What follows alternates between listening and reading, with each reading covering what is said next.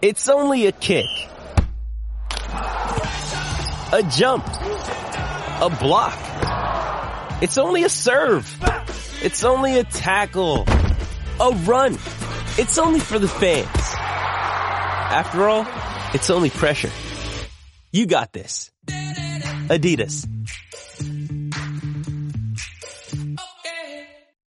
On this episode, I'll talk about Olivia Newton-John, the crash involving Anne Heche, a disappearance from Las Vegas, and I'll discuss a whole bunch of other stuff, including how I almost cut off my left hand.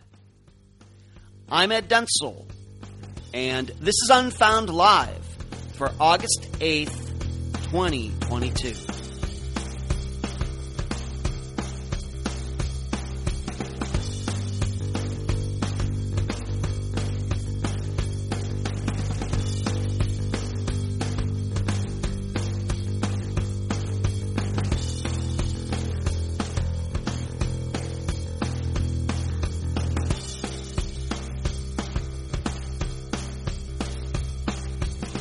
Okay, it must be Monday.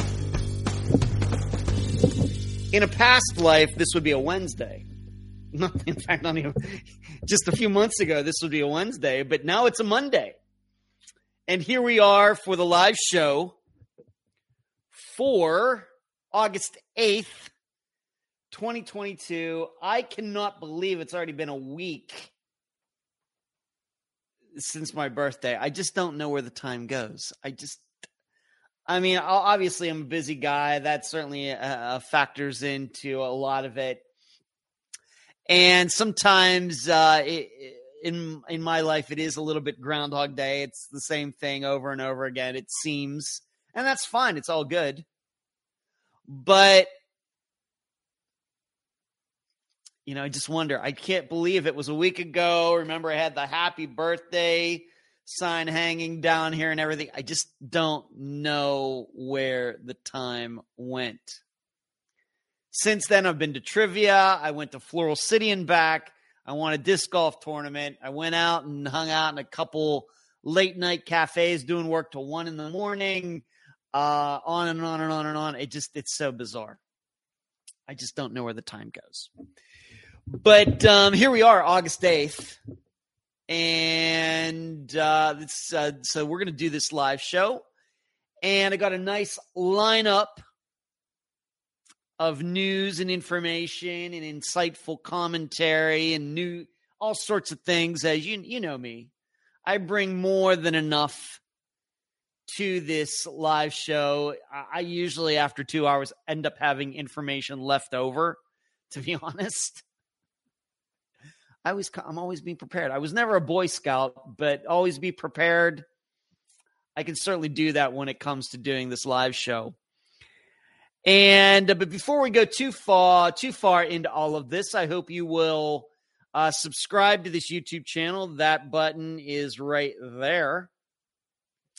I hope you will give this video a thumbs up. You know how I talk about that, and I love that.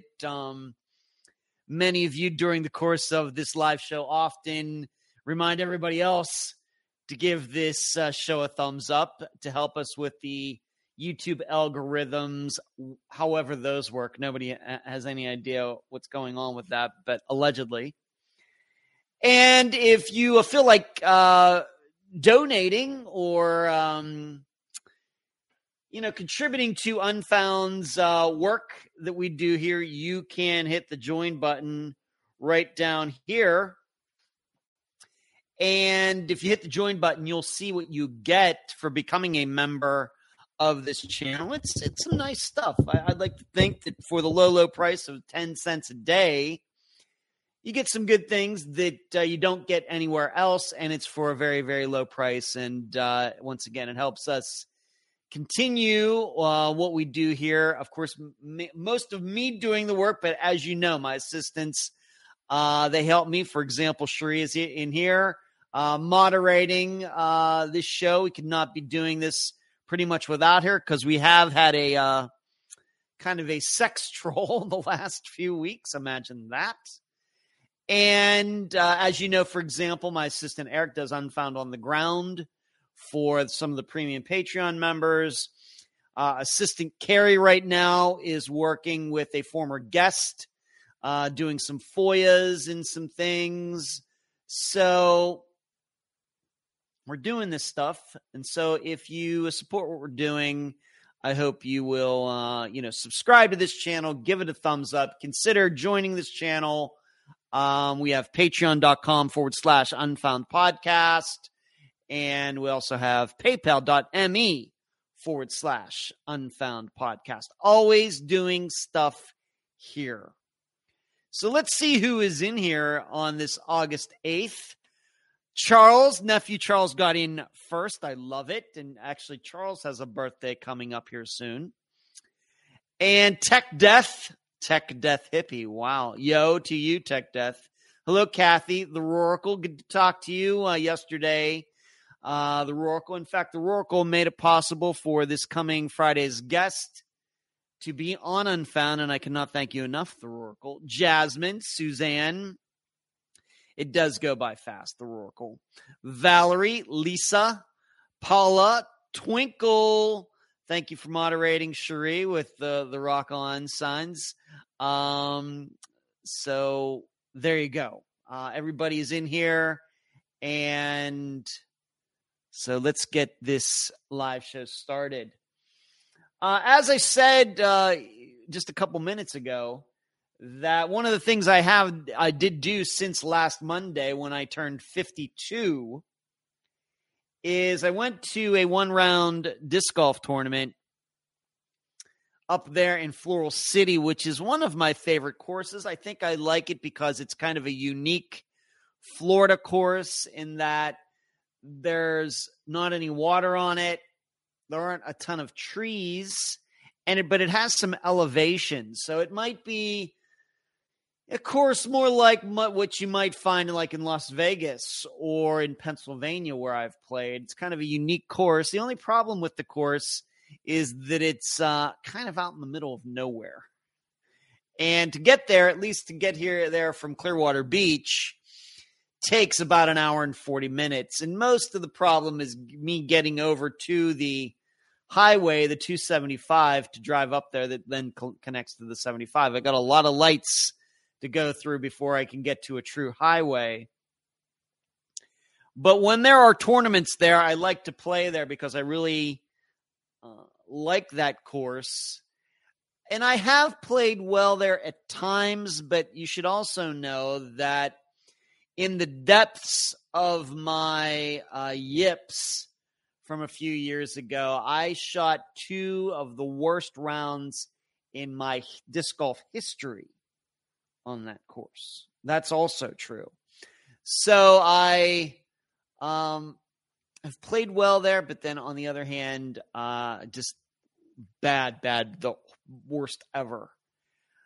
But I got my first win there on Friday, and it's the first win in the intermediate division that I've gotten since 2015. Now, I've had some wins, as you know, this year, but that was playing in the age-protected division of guys 50 years and older, amateur 50-year-old guys 50 and older. And on Friday, I decided to play in intermediate because I need more points, and you get more points playing in intermediate because more people are in that division. And I ended up winning, and I ended up winning by 3 shots, which is not something I could have predicted. We only played one round, but we were playing from the short tees, which means like the average throw off the tee was only like maybe 250 feet. There are a couple par 4s that are 400 some feet, but most of them are like 230, 240, 250 foot shots. And really that usually causes, a lot of players who don't throw far to be competitive. And so you expect that the field's going to be very bunched up, and somebody's only going to win by a stroke, and everybody's going to shoot well under par. And a lot of people did shoot under par, but somehow I ended up winning by 3 strokes, which is not something I kind of went up there thinking, if I play well, I have a chance of winning an intermediate. There was like 12 or 13 guys in the division. Looking at the competition, I was like, I think if I play well, I have a really good chance to win. But once again, when you're having baskets that aren't that far away, it brings in a lot of players. Somebody could get hot. Somebody who's not that great of a player could get hot and shoot a hot round. It can happen. It surely can happen. But it didn't happen on Friday. And so I ended up winning by 3 shots. I shot 12 under, 20 baskets. I had 12 birdies, no bogeys. And the next closest guy was 9 under. And then there was an 8 under, 7 under. So it was really nice. And so that is my 9th win ever. And it's my 5th win this year, which is crazy. Now, granted, it's partly because I'm playing an MA50, smaller division and everything. But that is my 5th win in a division this year, which is not something I ever could have predicted a year ago. Never. I mean, I won a couple times in 2021, but it was really luck. But if somebody would have told me going into this year that I would have 5 wins, and it's only August, and I'm going to be playing some other tournaments, certainly maybe 5 or 6, 7 tournaments before the end of the year. So I have a chance to get to double-digit wins in my career. I could have never predicted that a year ago. So I certainly think that some of the sports psychology that I've, gotten some help regarding that over the past year, so really starting in September of last year. And granted, I didn't play well at Worlds, and I beat myself up quite a bit because of that. Then driving to Ohio and Pennsylvania and back to Florida, I did a lot of bad self-talk over all those miles about how I played up there.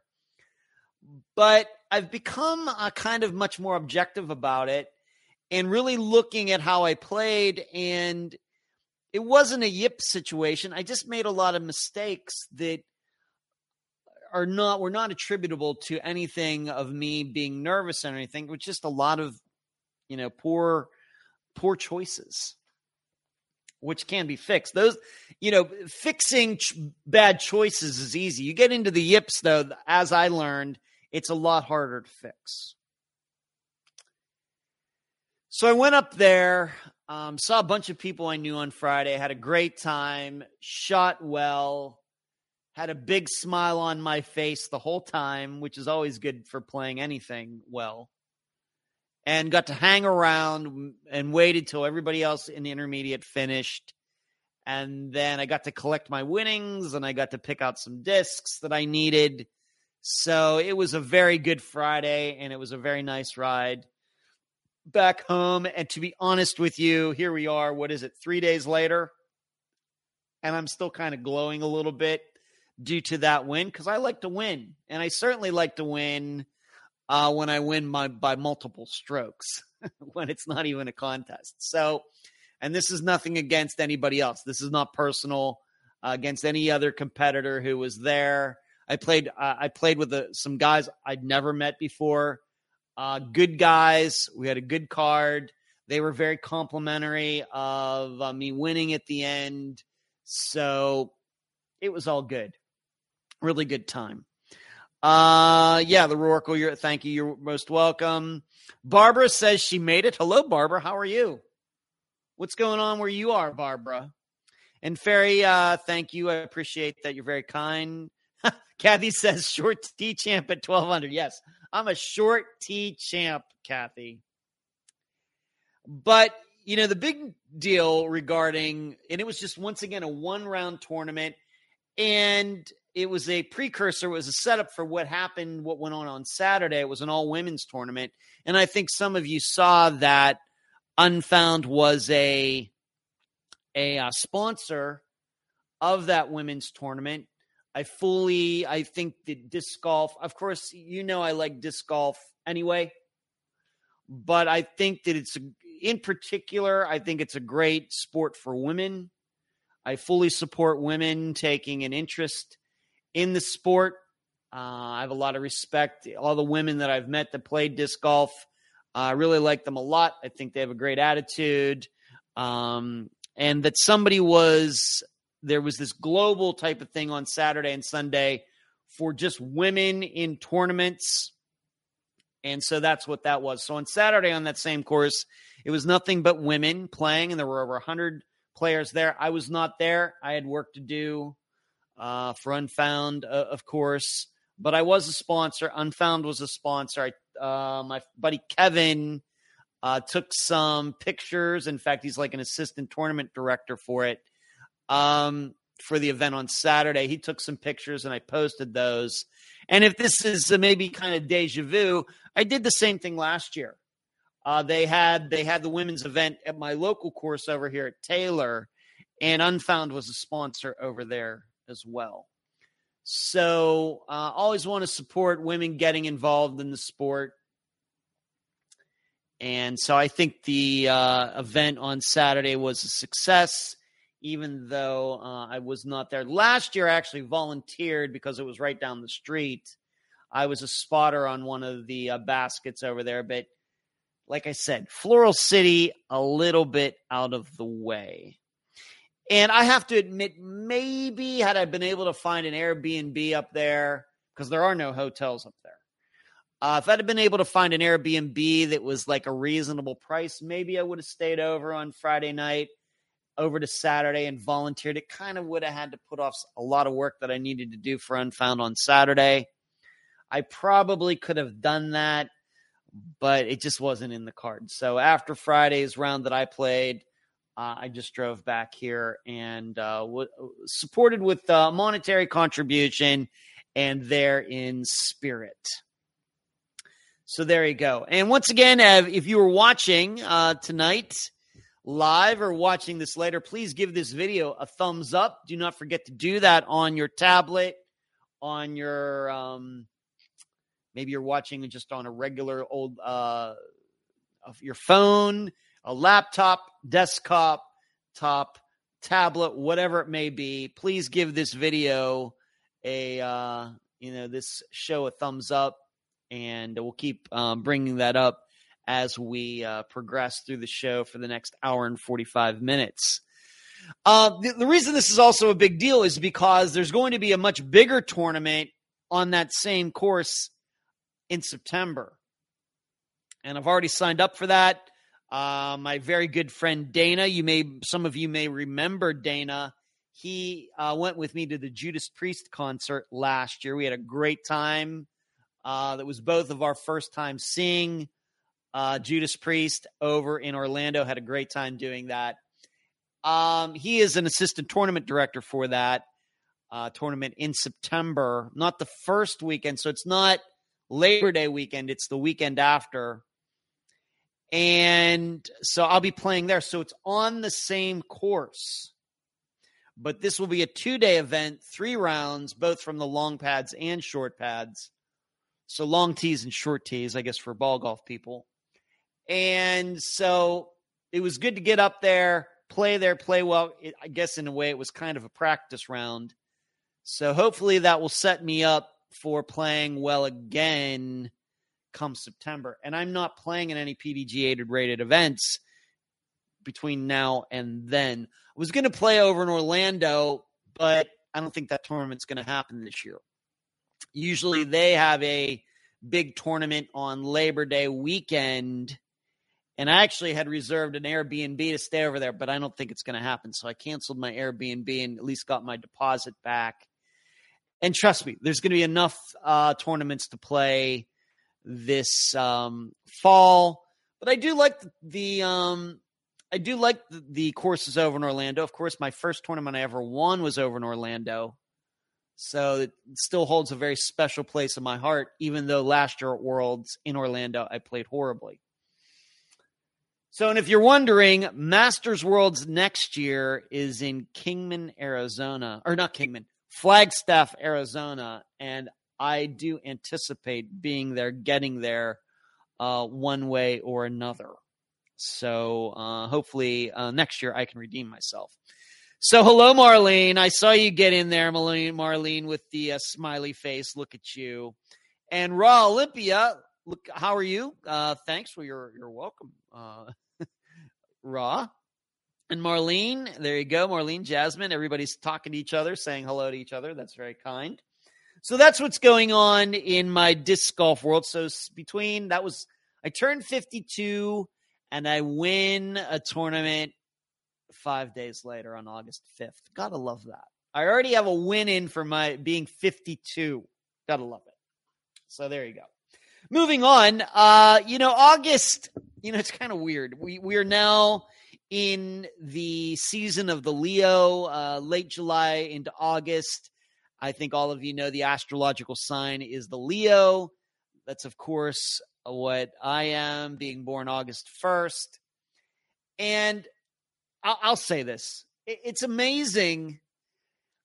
I just don't know what it is. And I'm not a believer in that type of stuff. Although I'm sure some people might say that I have many of the qualities of a Leo, whatever those qualities are supposed to be. I've been told that before.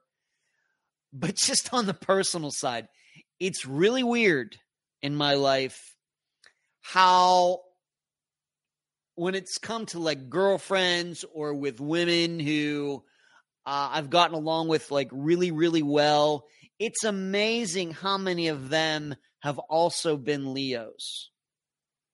It's really weird. It's really, really weird. When I think about, I have an ex-girlfriend whose birthday was August 5th. I have an ex-girlfriend whose birthday was just yesterday, August 7th.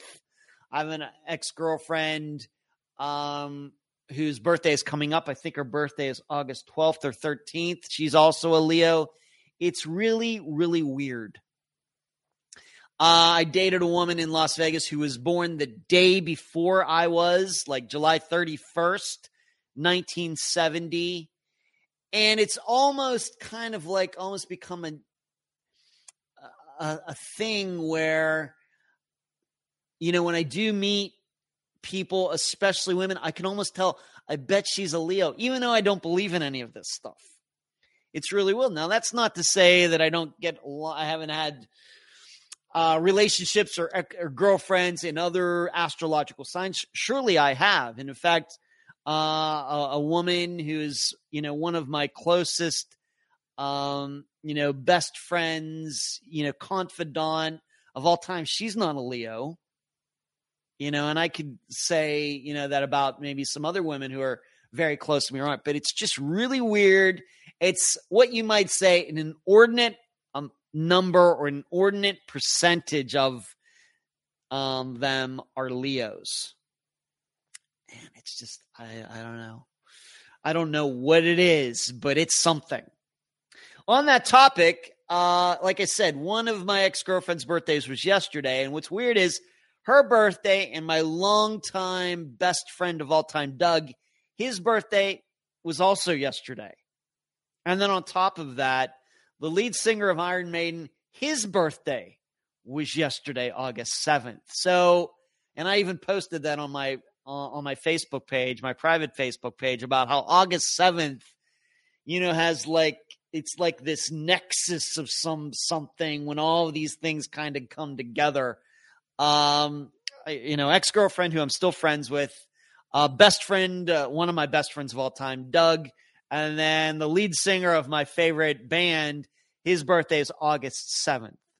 I don't know what it is. Now, on the other hand, Def Leppard's lead singer, Joe Elliott, what's his birthday? August 1st. And, of course, Def Leppard is one of my favorite bands, too. So there's just something about this time of year, late July, early August, that it's just there's just something going on there. I don't know what it is, but I'm fascinated by it, even though in general I don't believe in any of this stuff. So go figure. Shri says, same. I'm a Scorpio, and I've seriously dated 3 Scorpios. Not a good combination, huh? Okay. The Rorkel's also a Scorpio. Marlene says her husband is Scorpio. And Marlene says she's a Capricorn. My mother was a Scorpio. She was October 25th. Was her birthday. And so my dad's birthday is December 1st. So what would that be? I do know that after Leo comes Virgo, and that's what my brother Brian is. His birthday is September 2nd. So here we are talking astrological signs tonight. Who would have thunk it? Kathy says, well, Marlene, you and I are both dedicated Unfound members, have been in Unfound. Yes, you have. Thank you, Kathy. Fairy Sagittarius is December 1st. Thank you, Sagittarius. Okay, so my dad is a Sagittarius. And I know that late February into March are Pisces. For some reason, I know that. All right. So there's a little Leo birthday stuff going on there that I wanted to talk about. August 1st, August 7th, all these August birthdays of ex-girlfriends and things. It's just weird. So we'll move on to this. Now, some of you may remember that I told you that a dedicated listener, in fact, she's in the think tank, she had gotten me a Amazon gift card for my birthday. Deeply appreciated. And I think I told you last week that I spent that card getting some new knives. Needed some sharp knives from that place. Well, I'll tell you what. I almost put off my disc golf playing career for quite a while for what I did on Saturday. So the day after the tournament, I think you can see this. Can you see that? Where is it? Right there. Do you see that right there? The camera's not the greatest, but there it is. Do you see these cuts up there? That happened due to one of the knives that I got from Amazon. I was very, very fortunate that it was not worse than that. These bled for a little bit, and it didn't hurt, but all of you have kind of cut yourself. It didn't hurt, but it feels really weird. It was that kind of thing. It didn't hurt, but I did it. As soon as I did it, I was like, oh, I wonder how bad that's going to be. But here's what I was doing. And this just shows you why I shouldn't have sharp things in the house, in this place. And it's been a long-running joke for many, many years that I try to stay away from sharp objects. And even when I worked at 7-Eleven, I cut one of my fingers really bad with a box cutter one day when I worked at 7-Eleven. But anyway, so I have this, as you know, I have this George Foreman grill, and I use it a lot. Between hamburgers, hot dogs, and once in a while I get steaks. But steaks, of course, due to inflation, have gotten a little expensive recently. But I'll get hamburger patties and hot dogs, and I cook them on the grill. I love it. Love it. What I do with the hot dogs is I cut them long ways. I kind of split them and then, unfold them and then put them down flat in the grill, because if you just put the hot dogs in there, they kind of want to roll out because the oven is like at an angle because that's how all the fat drains off into the little catch thing. So what I do is I cut them long ways, not the whole way through, but most of the way, and then spread them open and put them in the grill and then put the grill down. That's how I cook them. Well, I've been cutting them, but I've been using this really crappy knife that I've had. And, so I'm not, I have no hesitancy doing this. Well, on Saturday was the first time I got to use one of these new knives doing this.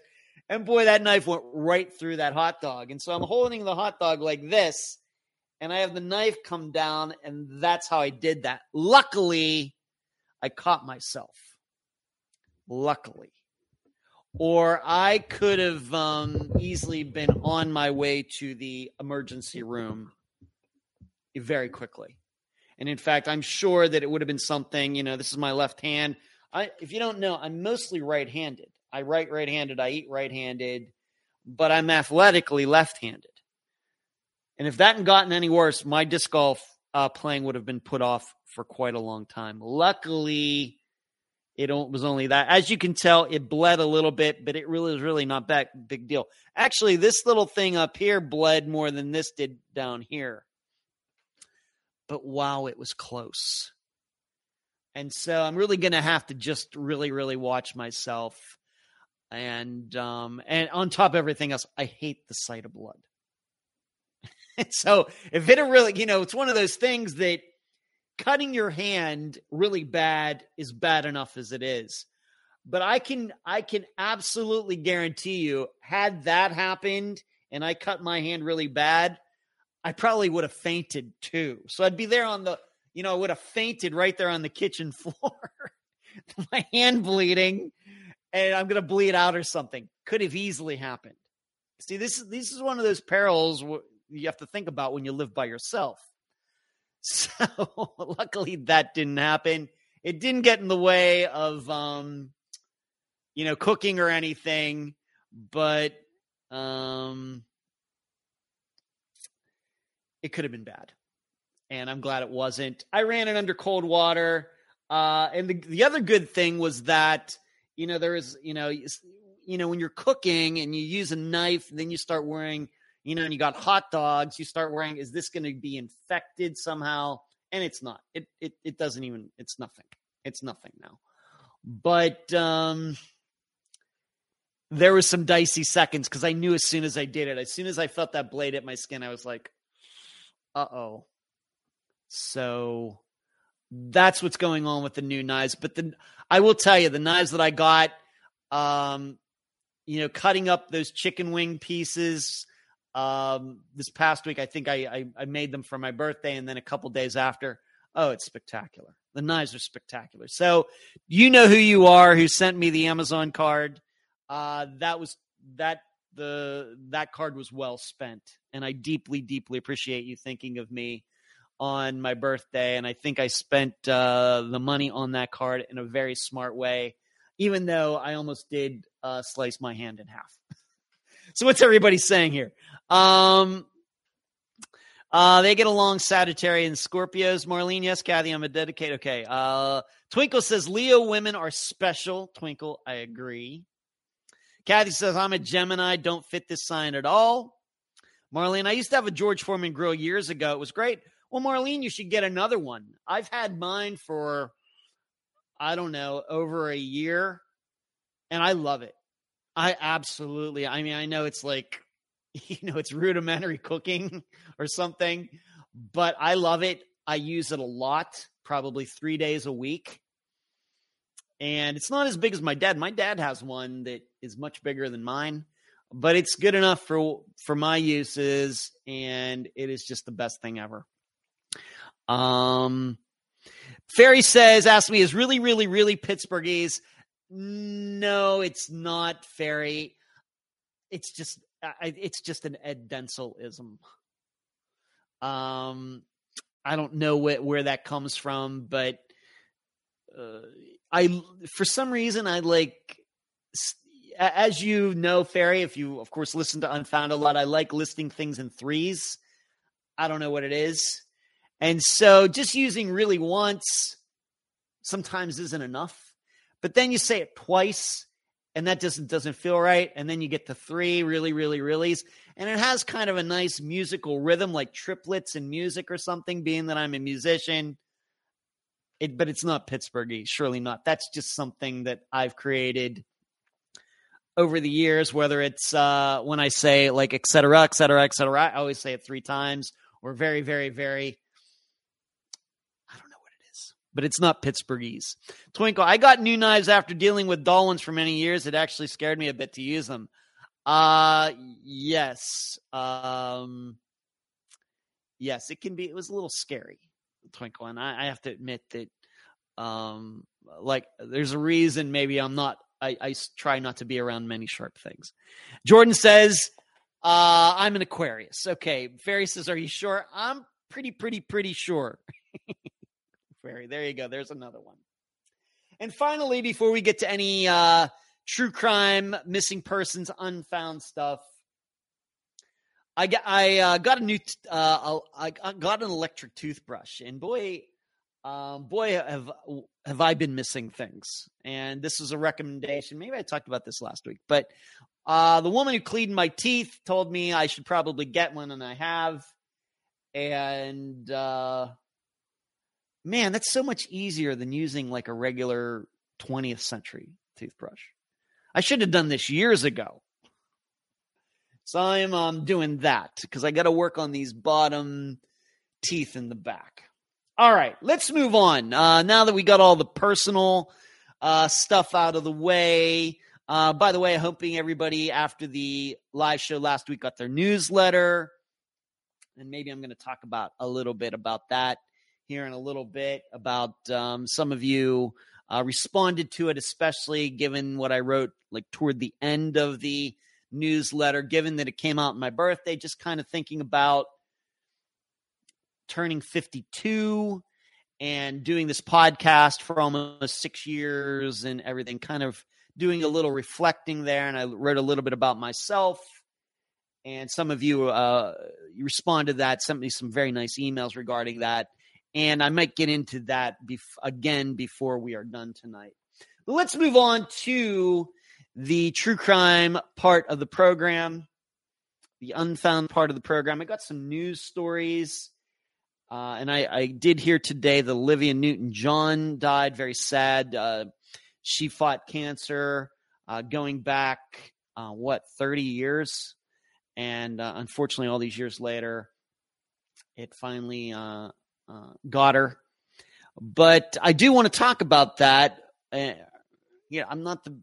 wouldn't say I was the biggest Olivia Newton-John fan, but I do want to talk about her because she kind of is connected to a disappearance. So I hope to cover that before we are done. And so we got some other things. I want to talk about Amanda Fravel a little bit is on the agenda. And I also want to talk about this young man whose name was Jack Elliott. He died a couple years ago, and they thought it was an accident. And now it's coming out that it wasn't an accident at all. So got some things on the agenda that I want to talk about, national news, before we're done. But we'll start with some unfound news first. And you know where we always start. We always start with the unfound poll. I put it in the discussion group every Saturday morning. And I want to kind of see what everybody is thinking regarding the disappearance for that week. And, of course, this past Friday was the disappearance of the Pickering Six. That's what I'm calling them. These young men who disappeared in the early morning hours of March 18th of 1995 from Pickering, Ontario, Canada. So we've gone to Canada, 3 times this year, 2022, after not going there for a disappearance for a while. 3 times this year. I think that's pretty good. And so in the discussion group, I had posted the poll asking, what do you think happened? Was this an accident out in the lake in which all of them got killed? Were all of them killed by foul play? Did all of them kind of run off to parts unknown, deciding to leave their lives? I left a couple different, I think there was at least 4 different choices there. And about 70% of you picked that they were the victims of a boating accident. All 6 of them died in some sort of boating accident in the early morning hours. They got that Boston whaler boat. They go out into Lake Ontario. Something happens. And for some reason, they haven't been found. Now, in the think tank, if you want to become a member of the think tank, just go to patreon.com/unfound podcast. If you'd like to become a member, you'd have to sign up at the $12 a month level or above. Of course, you get a lot of cool other things besides that. So if you want to check that out, patreon.com/unfound podcast. There are levels that are cheaper than that one, but of course you get less. You can find it all at patreon.com/unfound podcast. But yesterday evening, 7 p.m. Eastern is when the think tank gets together. We discussed the disappearance of the Pickering Six, and pretty much 100% people decided that it was a boating accident of some type. Whether it was, running into something out there in the water, or were they messing around and somehow flipped the boat over, and I'll get into my personal theory here in a moment, at least a short version of it. But one way or the other, the think tank members believed that they died due to some sort of boating accident out in Lake Ontario. Now, for me, I also believe that. I subscribe to what most of the people in the discussion group said. I agree with what just about everybody said in the think tank, in that it was a boating accident. I reject the idea that there was some sort of foul play. That's not a criticism of Bruce, who was the guest. He's free to think what he wants. As you know, I don't argue theories with people.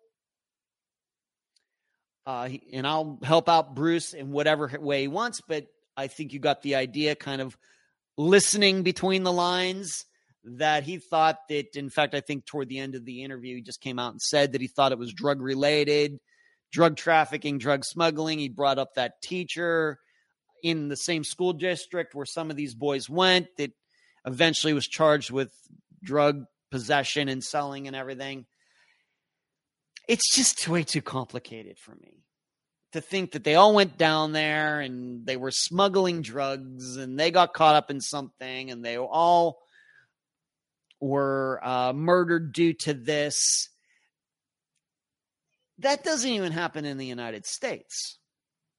Now, it does happen in Mexico. We know of the cartel wars that go down there, and groups of people are killed, 6, 10, 15, 20, due to the drug wars that happen in Mexico. But even here in the United States, we have a lot of shootings here. We have a lot of murders here. And we certainly do have some mass killings, but none of them are over drugs. This is not usually what we have, like Uvalde and Columbine, school shootings or mall shootings. We had this nightclub shooting some years ago over in Orlando. None of that had anything to do with drug smuggling, drug dealing, drug selling, or anything like that. So because of that, I have to then be inclined to believe that these guys going missing didn't have anything to do with that either. I think that this disappearance is fairly straightforward in understanding that they went out on the lake and something happened. What's hard to figure out is what exactly did happen. It was an accident, but how did that accident occur? I have to tell you that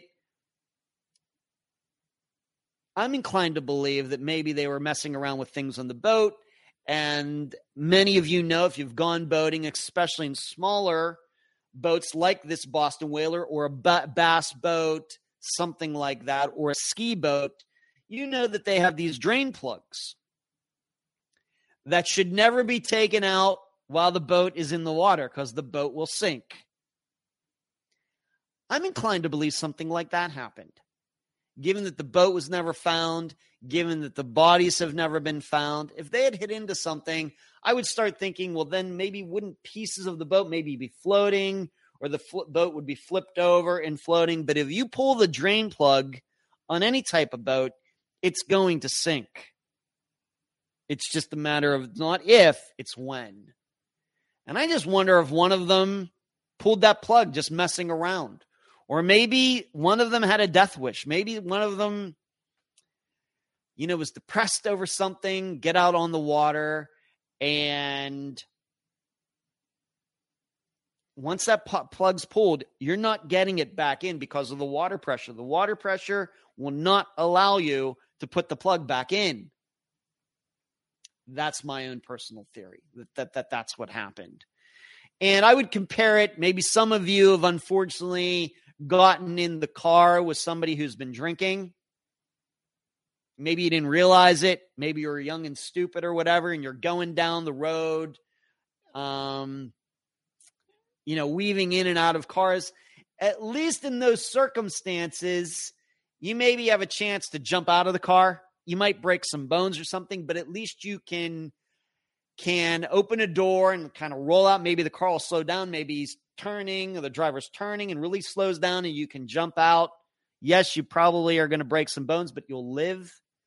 Whereas if you're out in a boat and you're with somebody who's drinking, and maybe a few people have been drinking, and you're out in a boat where there's no lights, and maybe you can't see shore anymore, if something happens and somebody does something stupid, especially in water that would have been cold like Lake Ontario, that's way worse than being in a car with a drunk driver.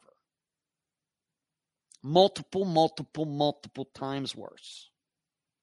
Like I said, you can always jump out of the car. You can't jump out of a boat in the middle of Lake Ontario. So that's the way I look at these disappearances. Like I said, if Bruce believes that there was foul play or something like that, I'm not here to argue with him. He wants to. I'll continue to talk to him. If he wants to ask me questions and opinions, I will give him my best advice. But it's always going to come from a standpoint of, I'm just going to look at the facts. There are no facts to support the idea that, this was drug related. I guess there are no facts to support that there was an accident either. But there are way more boating accidents than there are drug shootouts that kill multiple people. That's the way I would probably reason it out. So I'm glad that we got to cover this group of disappearances. I want to thank Think Tank member Jill, who had suggested this to me not very long ago, maybe only a month ago or something. And I got on it very quickly. She sent it to me. I was like, man, that's a great idea. And I was able to track Bruce down, and he was more than willing to talk. And I think you see why. I think he was a great guest. Smart guy, organized guy. And even though I don't agree with him regarding his theory, we need more people like Bruce out there. Surely. We need more people like him. We need more people like Kelly Bruce / is it Kochnauer or Kochnauer? Kochnauer. We need more people like that working on these cases, and less people like some people we know. So there you go. That's the poll. Most people have decided that it was an accident, although kind of trying to narrow down what that accident could have been, there's a lot of different possibilities. Moving on. Some work is being done, and I'll probably say more about this in the update episode, which is going to be coming out in a few weeks. Some work is being done. Some good work right now is being done regarding the disappearance of Paul Sanders. This is a disappearance that we covered earlier this year. This is a disappearance to remind you that he was out of the Phoenix Mesa, Arizona area, the Glendale area, and seemingly his father and his stepmother had gone to Vegas, so he's home by himself. He's driving his truck around. It gets pulled over down near Tucson, and the truck pulls over, but then the truck takes off. The police try to pursue it. There's a rainstorm. The truck gets away, and then later the truck is found, and Paul is missing. Well, a lot of work has been done since that episode came out. There's some filings of some FOIAs, getting a lot of information, and including one of my assistants who has been working on this with a listener and Paul's sister, who was the guest for this episode. And so progress is certainly being made, and it very well be. I don't know what to think of it right at the second. I've not had a chance to look at the information. Kokenauer. Puma says pronounced Kokenauer. Thank you. Kelly Bruce, her last name is now Kokenauer, and maybe I should know that since I was at her wedding. Thank you, Puma, for that. Deeply appreciated. But maybe things might not be as they seemed regarding Paul's disappearance. Like I said, I've not had a chance to look at the information that they've gotten. Haven't had time to do that. But it may be. And I think probably I'll be able to say more about this when the update episode, which, like I said, will be coming out 2 weeks from this Friday. So the last Friday of August, we're due for another update episode. This will be update episode number 12. But the most important part, I think, about this is that I want you all to understand that, as I've stated many times, that Unfound is more than just a podcast. Just within the last 10 days, I had a phone call with another former guest. She's very frustrated what's been going on with the police department regarding the case, the disappearance that she's connected to. Things like that. I do that probably more than you realize. People getting involved. One of my assistants getting involved with a family and a listener working on Paul's disappearance. This is the kind of stuff that I love to hear. And as you know, I go and speak at schools. In fact, that's going to be happening very shortly here in September. I think my first speaking engagement in September will be at a school over in Lakeland, Florida, which is on the way over to Orlando. I'm really looking forward to that. I'll be going down to Nova Southeastern University just a couple days after that to see Dr. Telesco again. In fact, we're going to do her show, and I'm going to speak down there on the same day.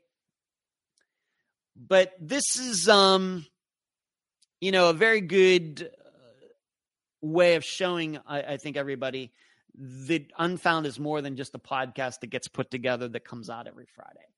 There are many things that go on behind the scenes, and sometimes I can talk about them, sometimes I can't. But this is a good example of that. And we have to remember, Paul's disappearance didn't just happen within the last couple of years. His disappearance is like 20 years old. And so to be able to jump into something like that, like these three people have, his sister, a listener, and one of my assistants, and start digging up some new information, maybe looking at that information in a new way, especially since I know that my assistant and the listener are very experienced now with disappearance, looking at disappearances and things. It's so good. And this is something that I don't think I ever could have predicted when I started Unfound almost 6 years ago. It's fascinating to me. And I certainly hope some progress can be made. As you know, I don't necessarily care about being right regarding a particular theory. If these people who are working on this, come up with some facts that certainly show that Paul didn't just take off by himself, that somebody else was driving his truck that day and everything, fine by me. Fine by me. Even though my opinion on his disappearance right now is something different. But these are the kind of things that go on here, even though I'm not necessarily involved in it, but that these people get so inspired, because of me interviewing Paul's sister.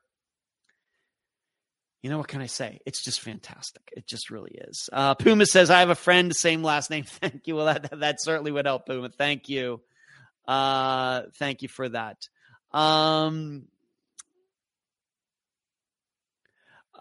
Ferry, so they were definitely, the boys on the boat going back to the Pickering 6, they were definitely carrying on, Ferry, for sure.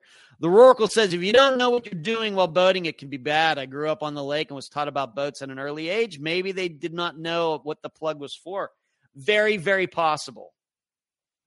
Very, very possible.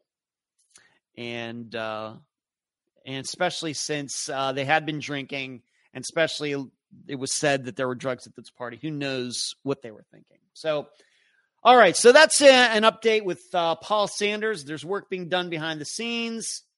Could be pointing in a direction that we might have to start thinking foul play for his disappearance, although I don't think we're near that yet.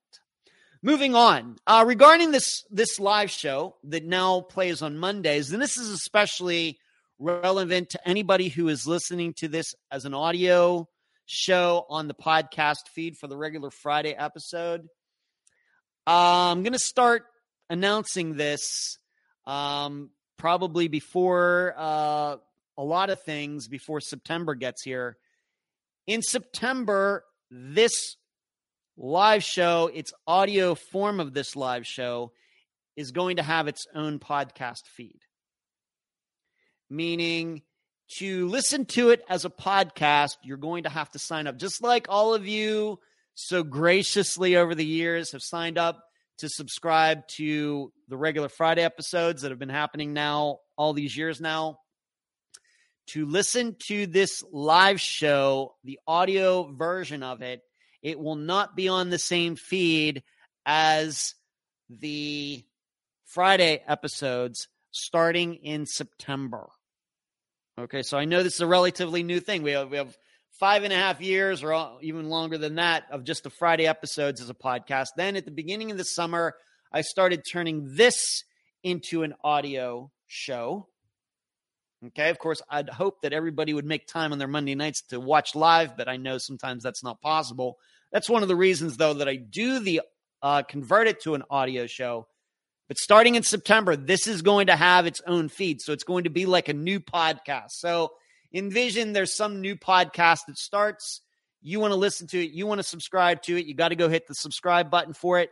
This is what you're going to have to do with the live show starting in September. You will not automatically get it just because you are a subscriber to the Unfound podcast. Okay. And this is the first time I'm bringing this up. But you can surely know between now and September, I'm going to say this many, many, many, many times. I've already talked to Megaphone and Spotify about it. In fact, today I spoke to the woman who first contacted me about becoming part of Spotify. She thinks it's a fantastic idea. There's directions on how to do this. It's going to be fine. I just have to do it, and I will make it happen at the beginning of September. So that's your first warning for all of you audio people, that if you like this live show, think it's interesting, so maybe I say some funny things here. I talk about myself. I talk about things outside of true crime. If you're listening to this and liking this right now, come September, it will have its own feed and you will have to subscribe. It'll still be free. No money involved or anything like that, but you'll have to subscribe to it to get it in your feed. It will be its own entity. So there you go. All right, moving on. Upcoming episodes. I just mentioned that the update episode will be coming out in a couple Fridays. But this Friday, we're going to have a disappearance. In fact, I will talk about that disappearance at the end of this episode, this live show, as I always do. I will be doing the interview for next Friday's episode on Wednesday night. Looking forward to that, of course. And then the Friday after that will be the last Friday of August. That will be update episode number 12. So I'll go back to the beginning and tell you about everything that has happened in certain cases since the last update episode at the end of April. And then the first Friday of September, that will be the 6th anniversary episode where I replay the first interview I ever did with Mary Lyle.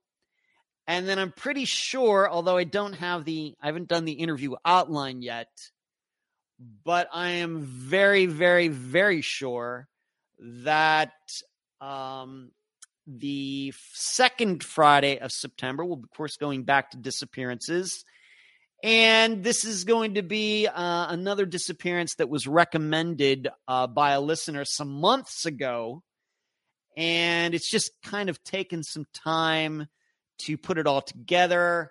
And I've had some correspondence with a person who has been working on this disappearance for quite a while. She knows, I think, everything there is to know about it. She is not a family member, unfortunately, but I have full confidence in this person, having been talking to her for a couple months now about this disappearance. She sent me a lot of material. We've had a lot of back and forths over Messenger. And is this a well-known disappearance? I don't know, but it does seem like a lot of people know about it. I wouldn't say it's to the level of Jody Huisentruit or Brian Schaefer, but it does seem to me, my perception is that quite a few people know about this disappearance, and somebody recommended it to me. Tried to contact the family. They've kind of blown me off, but in doing so, I ran across let's just say maybe a Kelly Bruce Kokenauer type, somebody like that who's been working on this disappearance for a while, doing good work. And so I want to recognize her good work on this disappearance. She's done a lot. So I think that second Friday in September, she will be the guest. And so, you know me, I always like when these things are kind of planned out well in advance, even though for the most part, I don't do interviews until like a week or 10 days before the episode is due to come out. But I like when I can look ahead that far and say, yeah, everything is kind of lined up really well and everything. That kind of brings my stress level down. Although I would not say that I'm a very stressed person. Moving on. Zoe Campos, a listener, Paula. I think maybe Paula, are you in here tonight? Maybe you are. Maybe you're not. Maybe was your. Let me see here. Yeah, you're in here, Paula. Okay. So, Paula, you see her in the chat. I don't mind telling everybody this, but she is my contact over there in Texas for what is going on with Carlos Rodriguez and his trial that is due to be coming up. And I'm not going to get into all the specifics. Obviously, when the update episode comes in a couple weeks, maybe the trial will be done by now, and then I'll have a huge update regarding Zoe Campos's murder and Carlos Rodriguez's trial and everything that's gone on, because that's supposed to start happening, I think, next Monday. But Paula has been telling me that they had some meetings of the lawyers in front of the judge. And in fact, I think, Paula, you were there. And Carlos, what his lawyer was trying to get the judge to do was to throw out Carlos's confession that he made regarding Zoe's murder. This is a confession he made way back in 2018 to when he got, taken in, and they were trying to get it thrown out, saying it wasn't taken the right way. They violated his rights, things like that. But they are not going to throw that confession out. So that will be part of the trial. And I will even tell you what I told Paula because she was there to hear all of this, and then was also there when the judge made his decision, or heard. I don't even know it's could be a female judge for all I know, but the judge made the decision. And I even said to Paula when she told me this, I said, I wonder if now this is even going to go to trial. I start wondering, being that this confession is not going to be thrown out, is it possible that Carlos might just take a deal to just save everybody the time? It does seem to me that this was one of maybe this is why it's taken so long. They were trying to put this all together. I don't know. But his confession that he made to investigators at the time is going to be included in the trial, if the trial even takes place. And as we all know, sometimes it looks like a trial is going to take place, and then it doesn't. I ran into that a few years ago. I was supposed to go up to be considered for jury duty. And the very day before I was supposed to go up there, it was called off, and the parties had come to some sort of agreement. I don't think it was a murder case, but if they give Carlos some deal, maybe he'll take it at this point, given that his words are now going to be used. So that's update. And like I said, I anticipate in a couple weeks for the update episode, I'll have more to say on all of this. And I'm sure I'll have a longer dissertation about, why did it take so long for this trial to even happen, if it happens, considering that they brought Steve Pankey to trial in Colorado a lot quicker. Why is that? Why could that be? I'll probably get into that, a little bit of that in the update episode. But that's the update right now for Zoe Campos's trial, or Carlos Rodriguez's trial for the murder of Zoe. And I think all of us in here do believe that it was a murder. I think that if it does go to trial, Carlos is still going to try to claim that, he didn't mean to do it, or it was self-defense, or or she was hopped up on drugs and he had to do it, and he was afraid that, well, she's on drugs, he's afraid he's going to get in trouble too, so he just wanted to make it all go away. I'm sure that's going to be tried in a trial if a trial happens. So moving on, Amanda Fravel is getting some national attention. Her disappearance from 1986. This is a disappearance that I know is very near and dear to moderator Cherie's heart. And in fact, this is really the way, Cherie, this is really Amanda's disappearance is how you and I first started communicating, right? That's the way I remember it. That was the summer of 2018, which I guess now in retrospect is now known as the summer of Tom Brown, because I think just a week or two before I covered Amanda's disappearance, I covered Tom's and everything that has gone on there since. But Amanda's was right there around the same time. And this is a disappearance from Las Vegas, which then also is kind of, has a special place in my mind, given that I used to live there. But she disappeared from there well before I lived there. But I'm just going to read you this. This is from NBC, did a story on her recently. So I'm going to read this, and then I'll make some comments afterwards. She had no reason to disappear, Melissa Fravel said of her older sister, Amanda. She was on her own already. 20-year-old Amanda Fravel was reportedly last seen in Las Vegas, Nevada on June 13th, 1986. Melissa, Amanda's sister, told Dateline her sister was supposed to fly home to California that week. She never made it, Melissa said. Amanda and Melissa Fravel were born and raised in sunny California. We grew up in Santa Rosa and Sebastopol. We were outdoor kids, riding bikes and skating. And the sisters were only 2 years apart, extremely tight-knit. We were so close because we came from a rocky foundation. Melinda told Dateline that her parents struggled with alcohol and split up when the girls were young. In 1982, Melissa and Amanda were living with their father and stepmother in Santa Rosa. But before long, Amanda had difficulties there. She got kicked out of there. Melissa told Dateline. And in 1986, the month before she turned 20, Amanda moved to Las Vegas. And she got to Vegas and stayed with her girlfriend from Santa Rosa. You might all remember this now. She was staying with Santa Rosa in Las Vegas with her friend and the friend's boyfriend, or they eventually got married. And now that I'm remembering, I got to talk to the guy around that time that we did this episode. I remember talking to this guy about Amanda's disappearance. Melissa told Dateline that the woman was a friend from Amanda's high school, and they had a new baby. Amanda liked to hang out with bands and rockers and stuff. Melissa said she ended up moving out. Remember all that? She lived with this guy.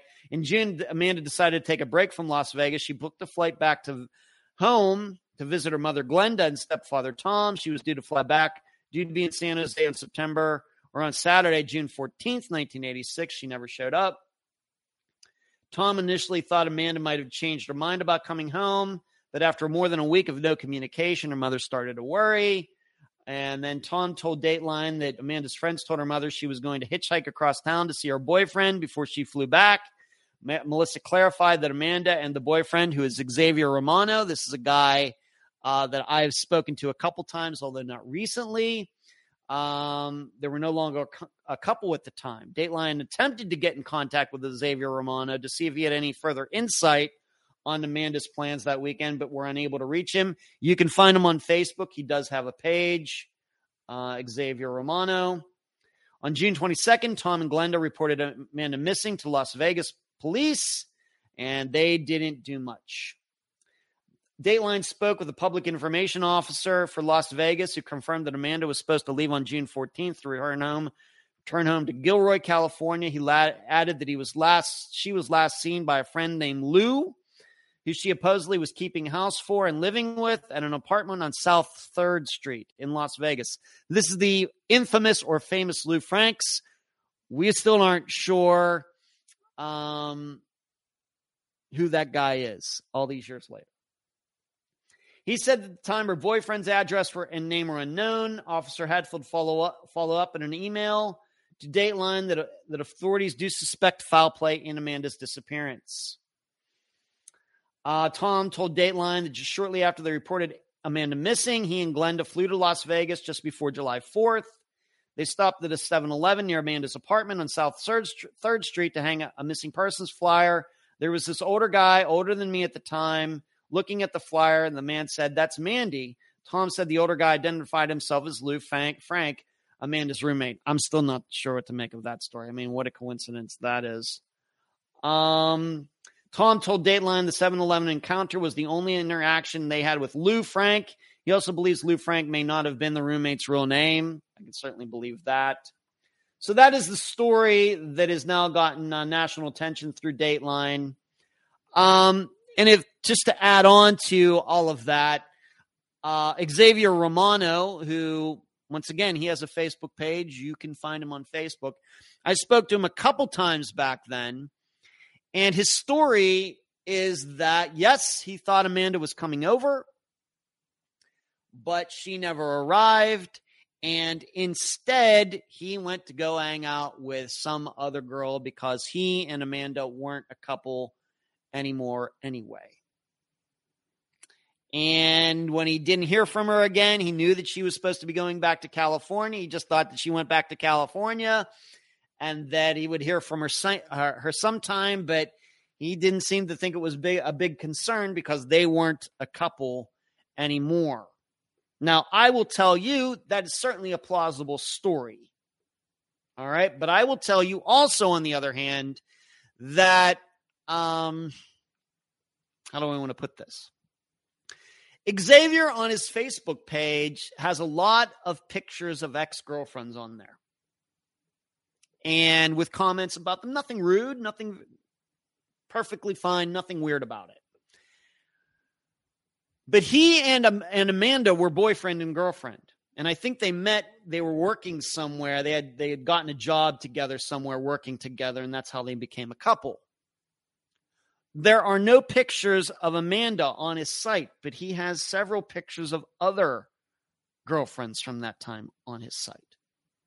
And in fact, you can almost look at the dates that, to be able to tell, because he writes a little bit about each of these women, that what the dates were. So you have these girlfriends that, like in 81, 82, 83, and then there was some other girlfriend in like 84, 85. But from the span of like 86 to just like 88, there's nothing there. There's no mention of Amanda at all. Not one picture of her, not saying that she's missing, no pictures of them together, even though he has pictures of several other women that he was friends with or dated at the time. So there's that. I don't know what to make of it. But I thought that I should add this into all of this. And, I don't know what to think of it. I talked to Xavier. Seems to me in the 21st century here that he's had a lot of medical issues. Does he have MS or something? And I don't think I'm talking out of school. I usually don't like to talk about people's health issues no matter who they are. But I think that on his Facebook page, he's fairly public about some of the issues that he's had. But he's had a lot of health problems as he's gotten older. So, I think he's still alive, but going to his Facebook page just recently after seeing this story coming out, he's not actually posted anything on his page for quite a while. Other people have, but he is not. So, and I haven't seen anything that he died. There was nothing on his page like, oh man, sorry, rest in peace. Nothing like that. So I don't know what's going on there. But I guess what I'm saying here is I'm very open to the idea that Xavier should at least be one suspect of maybe a few for Amanda's disappearance. I guess that's what I'm saying. I'm not saying he did it, but we hear a lot of these kinds of stories. Yes, she was supposed to come over, but she never made it. We hear a lot of stories like that, and then we find out if some of these get solved or a murder or disappearing gets solved, that actually the woman did show up. So I don't know. But this Lou Frank guy, I put a lot of time into it. Cherie put a lot of time into trying to track down who this guy could be. And I just don't know. Even with the power of these databases we have today in the 21st century, I'm still not sure. I think if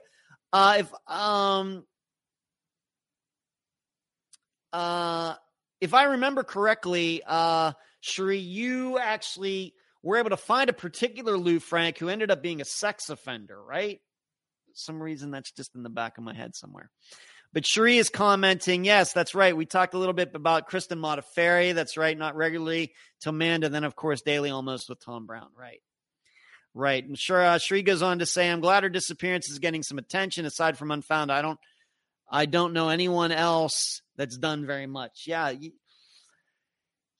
I'd like to see it get some more coverage, maybe some more podcasts or something. Yeah. Kathy is there. Cherie, all of those places I'd mentioned in NorCal reminded me Amanda Fravel. I'm familiar with Sebastopol, Santa Rosa, Gilroy. I went to summer camp. Okay, Kathy. Cherie says, I ran an ad looking for anyone that might have known Lou Frank, looked into his family, etc. Xavier did talk to Ed in his defense. That's right. I did. And so nobody answered that ad. Nobody knowing this Lou Frank character. Jasmine said, is it the second time Amanda was mentioned on the news? I could have sworn you talked about this last week. If more news is coming out, great. I don't think I talked about this last week, Jasmine. I don't think so. Jasmine, last week he mentioned it was going to be featured. There you go. Yeah, so this is the actual story that has finally come out, Jasmine. Thank you for that, Cherie. Mermistar, very interesting case. I don't even know about it. So, yeah, that is odd. Yeah, you got to check it out. Amanda Fravel. This is a episode that came out during the summer of 2018, July 2018. Amanda's sister, Melissa, was the guest. And so Cherie says, I found a guy that could have been Lou Frank that actually ran a brothel one time, but still didn't tie back to Amanda. I now remember that now. So you found that guy that ran the brothel. And there was another guy who ended up being a sex offender or something. Once again, that's still sticking in my mind, Cherie, that could have been connected to Las Vegas. But once again, that might not have even been his real name. Who knows? And, I still not, sure what to make of it. I mean that though, I don't remember hearing about this on any other podcast, and that's good. Yeah. I don't know why. I can't explain it. I can't explain why, it hasn't been featured more on other podcasts or other shows. I don't know. But, could wonder about that by a lot of disappearances that we've covered on Unfound. So that's the Dateline article. Maybe you want to Google it, read it for yourself. I kind of just picked out some sentences here in there. The article itself is actually a lot longer. I remember back at the time speaking to both this woman who knew Amanda, Amanda lived with in Las Vegas, and they're now divorced, but the ex-husband, Tom. I spoke to both of them. I remember speaking to Amanda's stepfather. In fact, he sent me a bunch of notes that are over in my file over there that I still have. He sent me all these little stuff that he wrote back in 1986, taking notes and everything. But something went on. And I'm inclined to believe that it was foul play. So, who knows exactly what she could have run into there, but I'm certainly not going to rule out Xavier Romano as a possibility. Mara, this is how things go. Some of them get a bunch of talk and some just don't. I will check out Dateline. Okay, great. Let me answer the question for tonight, and that comes from listener and think tank member Jill. Jill asks me, What do you believe is the best way to organize a missing persons case? Joe always comes up with the original questions. What I would say is this. I think the biggest, here's, and this has been relevant recently, given that we had a couple investigators recently on who I think are doing fine jobs. Of course, Elaine Graves for Holly White's disappearance, Bruce with the Pickering 6, and being that maybe this has been on my mind too. The first thing you have to do when you're organizing a missing persons case is weed out all of the stuff that you believe to be are not facts, that are just theories. Okay, first of all. Second of all, what you have to do is weed out anything that is any sort of eyewitness story. I'm not saying throw this stuff away, but you have to put it to the side. You have to really, really, really start with the barest bones of facts. I don't care if it's a disappearance that happened in the era of social media and cell phones and all of that, or it's a disappearance from 1975. You really, really have to understand, first of all, what do you really, really have? Not what you think you have, but what do you really have that are indisputable facts? This is the biggest issue that I see when maybe I'm talking to people. Like, for example, this woman who I'm going to interview for this episode that will be coming out in September. She and I have gone round and round and round regarding this disappearance that, she's become an expert on, really narrowing it down to what is the real facts regarding this. Certainly a lot of people saying a lot of things and sightings and conjecture and everything, but what do we really have? Because you can start to, if you don't do that, you can start to have a lot of confirmation bias where you think what somebody said is true, but there's no facts to bring it up. Because you think it's true, then you start looking at other things in a different way, and that's not really the way any of this should be done. Now, for me, being that I do interviews, maybe given what I've been doing, it's easier for me to do that. Because as you know, I really, really, really, really try to keep the conjecture and theorizing and stuff out of it. Now, we did do a little bit with Elaine, once again, because she's an investigator, maybe just to get inside her head a little bit. Did the same thing with Bruce, once again, to get inside his head for a little bit, being that these are two people who have been working on it. They're doing this. They are not family members, so maybe they're a little more objective, let's just say. But you really got to narrow that stuff down. That is how you organize it. You really make sure you have the hardcore stuff and you put everything else to the side. And then once you think you have a very firm grasp on what the facts are, not what people said. Now, people can say things, and if they can, what their statements can be backed up with facts, then that's great. Say somebody says, well, I saw this missing person driving away at 11 o'clock, at night. And if there is some video that shows that person in that car driving away from a restaurant or a school or something at 11 o'clock at night, then of course that eyewitness account is good. But if you don't have anything like that to back it up, I don't know if it should be included at all.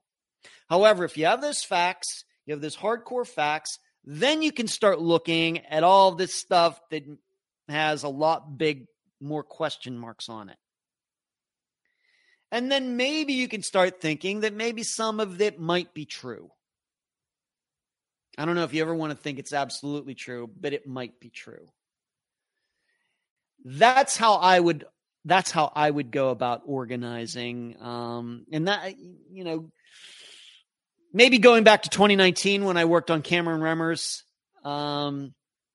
disappearance. And I thought we made some very good headway with that, to the point where I think we exposed that these two security guards, it sure is crazy. Neither of them want to talk. And in fact, one of them came after me personally, calling me a kook and telling Cameron's mother all these strange things.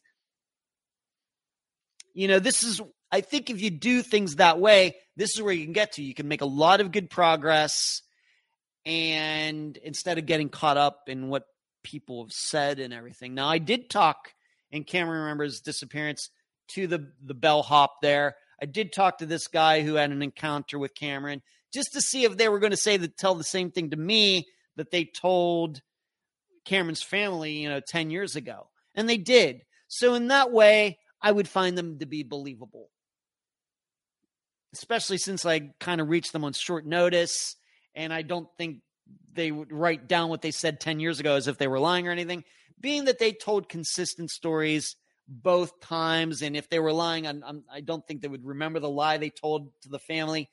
I'm inclined to believe that their stories are true.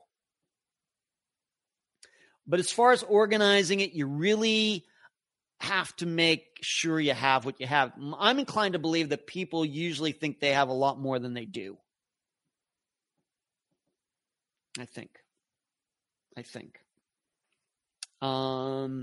We might get into a little bit of that with the disappearance, not for this Friday, but for maybe next Friday. And I'm working on there's going to be a guest on Wednesday who is going to be a guest for another disappearance, surely down the road, maybe in September as well, where, it very well may be that all of the things that are called facts for these disappearances really aren't facts. They're really theories. They're people just talking and things that have kind of gotten through the grapevine over the years. And it doesn't help that, if a disappearance is fairly old. So, Melissa Fravel's DNA is on the NamUs website. Yes. Kathy says Jill asked the best questions. Shree says, remember, we also got blocked on that disappearance, with Cameron Remmer. Yeah. Yes. You tried to contact the one security guard. I tried to contact the other security guard. The one security guard said like 3 or 4 or 5 words to you, and that was it. And then the other security guard, I certainly reached him. I called him a few times. He wouldn't call me back. Instead, he contacted Cameron's mom and, said I was some dangerous kook or something, which is crazy. So, but that's what happens when you do good work. So that's what I would say, Jill. For anybody that wants to get into disappearance, start investigating or researching one or start gathering information on one, you got to make sure what you have are facts. Do not go down the rabbit hole of believing everything that people say. In fact, I'm inclined to believe that most of what people say is not true. That's where I've gotten to after 260 disappearances. So that is the answer to that, your question there, Jill. Good one. Got to have the facts first. If there's only one page of them, that's all you got, then that's all you got. That's better than thinking you have facts and that you don't. All right, let's move on to some other things. I want to talk about Olivia Newton-John. What disappearance? We're talking about the disappearance of Cameron Remmer, Marlene. That's what Sheree is talking about. Hey, Jill, I just answered your question about organizing, so I don't know if you missed it or not. I want to talk about Olivia Newton-John. Do you know that she is connected to a still unsolved disappearance? She died today. Very sad. Fought cancer for 30 years. I think she was 72 years old. I can't admit that I was like the biggest fan of her. I never really got into that. I'm not a big fan of the movie Grease.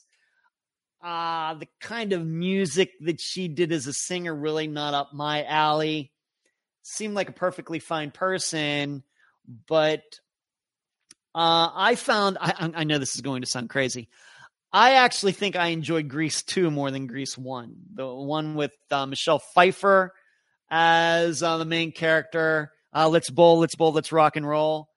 I have to admit I like Grease 2 more than Grease 1. I think Grease is a hugely, hugely overrated movie and musical and everything else. Maybe because I'm not from that area. I'm not from the 50s. I don't know. But anyway, Olivia Newton-John was in a relationship with this guy. His name is Patrick McDermott. And he actually has his own Wikipedia page for his disappearance. I'll read a portion of it to you. And we're going to get into something that I didn't even realize till today. Cherie knew it. I didn't know it. And so this will be funny. Just hang on for a moment. Patrick McDermott disappeared from a fishing charter boat off San Pedro, Los Angeles on June 30th, 2006. He was a passenger on the fishing boat Freedom, which had left from San Pedro Marina for a 22-hour overnight fishing trip. McDermott was a frequent client of overnight fishing trips. He booked the trip solo and did not know any of the other 22 passengers or crew.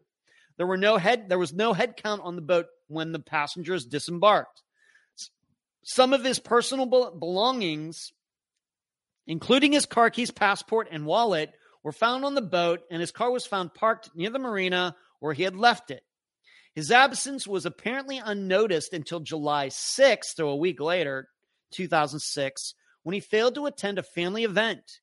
He was reported missing on July 11th, but the story did not gain widespread coverage until a month later. A Coast Guard investigative service case was closed on September 15th, 2006. It did not find any evidence of criminal action, suicide, accident, or hoax in the disappearance of McDermott. A separate U.S. Coast Guard marine safety investigation looking into the conduct of the fishing vessel closed on October 30th, 2006. Both investigations concluded that McDermott was likely lost at sea. So this is a guy that was dating Olivia Newton-John at one time, although I do not know if they were a couple at the time. I think that maybe they had split up. Now, why is this interesting? Well, since then, there have allegedly been all of these sightings of this guy, Patrick McDermott. Now, you should know that Patrick McDermott had some money issues, and he had child support that he wasn't paying on, a bunch of things going on with him. Nothing that had anything to do with Olivia Newton-John. It had everything to do with past relationships or other things that he had gotten involved in. There's no allegations that Olivia Newton-John was helping him, defraud anybody or anything like that. And I don't think anybody really believes that if he's still out there that Olivia Newton-John knew where he was. I've never seen anything. Maybe there's suspicions of that, but I don't think I'm supposed to believe that. But over the years, people have attempted to look for him. And allegedly, he was cited in Mexico. He was cited here. And he was living under a different name. And he had done this because he owed all these people money and all of this stuff. Well, guess who one of those people was who got involved in trying to track Patrick McDermott down. And in fact, this individual claims that he actually did track Patrick McDermott down and that Patrick McDermott was living after this boating trip. Guess who that person is? I'll give you a couple seconds. Guess who was actually involved back then, 2007, 2008, 2009, that got into this, all the hubbub of trying to track down Olivia Newton-John's boyfriend / ex-lover, whatever he was. Jasmine answers correctly. Phil Klein. Yes, the same Phil Klein that is now involved in Tom Brown's death. The same guy. Now, Phil Klein, though, claims that he from reliable information, that he thought he did believe he tracked down Patrick McDermott. The problem is, Phil nor anybody who was working for him ever provided pictures of Patrick McDermott or anything, even though they should have, because Patrick McDermott is a guy who was on the run. he had skipped out on bills that he was supposed to be paying on child support and other things. It wasn't like he just left his life because, he wanted to change his name to John Smith. He had people who he was indebted to who, he should be brought back to the United States to answer for all of this. Well, Phil Klein's claimed that he found them. That's what it says on the Wikipedia page. Now, having said all of that, I will read this. This is also from the Wikipedia page. However, Patrick McDermott's ex-wife, Yvette, disputes Klein's claim. Now, this is not, what I'm going to read here is not coming from me. It's coming from Patrick McDermott's ex-wife, Yvette. These are her words about Phil Klein. Yvette disputes Klein's claim that McDermott is alive. In March 2012, so 6 years after Patrick went missing and a few years before Tom Brown went missing, Yvette wrote to Amazon CEO Jeff Bezos and asked him to stop promoting Phil Klein's book, Lost at Sea. Yvette, the ex-wife, said Klein is a well-known serial liar who is simply looking to be famous at the expense of an unfortunate tragedy in our lives. Now, you should know, the ex-wife was somebody who I think wanted Patrick to be found. And she's saying this about Phil Klein, who allegedly found Patrick. She called he's a serial liar who is simply looking to be famous at the expense of an unfortunate tragedy in our lives. Yvette said, although Klein repeatedly promised he would prove McDermott was alive, Klein never provided anything whatsoever as proof of life. And Yvette went on to say that her son that she had with Patrick, my son has been through enough emotional torment over this, Yvette wrote. My son is yet to be able to move on due to Mr. Klein's continual effort to keep him in the public eye. Now, I didn't plan on running across any of this today. Olivia Newton-John just died at like noon today or something. But I knew about Patrick McDermott going missing, so I thought, well, it might be interesting to include it in the live show tonight. Little did I know that I would come across Phil Klein's name in all of this. Sheree, who knew that Phil Klein had been involved, I did not. So I come across this. You never know what you're going to run into. Now, I ask you, does this, I have it written in my notes, at least Phil Klein is consistent. Once again, Patrick McDermott's ex-wife called Phil Klein a well-known serial liar who is simply looking to be famous at the expense of an unfortunate tragedy in our lives. Those are not my words. This is somebody who has dealt with Phil Klein one-on-one.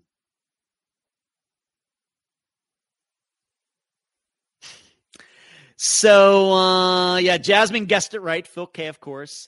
Sheree says, I was unaware she passed away until Ed told me, and I only a fan from Greece, but I remember Phil after I went down the Phil Klein rabbit hole. Phil Klein, MT, you got it right. Yes, he is. Yes. The Miramar says, definitely interesting. I don't even know. Where did he say he found him at? Well, he said he found him in Mexico. He said he from a reliable source. We believe the source. You have to go to the I did not print out I did not copy and paste the entire Wikipedia page. Just do a search for Patrick McDermott on Wikipedia and you'll see all of this. And you'll see what Phil Klein had to say about how he tracked him down. And we have a very reliable source who says that, yes, he was talking to, and Does this all sound very familiar? Does not Phil Klein say this exact thing about Tom Brown's death? We have a reliable source who, that says that Tom Brown was murdered. And I think a lot of people do believe that Phil Klein continues to keep Tom's name out there and saying all these things just to keep Phil in the public eye. This is over 10 years ago that this happened. And here we are in 2022 kind of talking about the same thing, but with a totally different disappearance. Of course, we now know that it's a death. At least Phil is consistent. It is sad about Olivia Newton-John. Yes. Marlene says, yes, I remember the man she dated who disappeared and they found him years later. No, they didn't find him, Marlene. That's the point. Nobody found him. You know, I will take the Coast Guard's word over Phil Klein's word anytime. They say that he went overboard. That's what I happen to believe. Puma says, oh, Ed, you're loving the words of the ex-wife. Yeah, I am loving them because they aren't my own and they're in quotes. Those aren't my words. Those are her words. And I am enjoying it. Kathy says, I agree with Yvette's assessment of Phil Klein. I'm guessing Patrick went overboard. Sheree says, sounds familiar. Of course, Mexico. I got to look into this one. Yes, I'm going to look it up. Please do. Anything I ever say on this live show, I hope you do look it up. Anything I say on the podcast, I hope you look it up. Please. But no proof. He never offered. He said that Patrick was around, could offer no proof of it. No pictures, nothing. In an area where people have cameras on, they carry cameras with them right here. And even going back to 2009, there were smartphones that had cameras on them. All you have to do is go down to Mexico and take one picture. He couldn't even do that.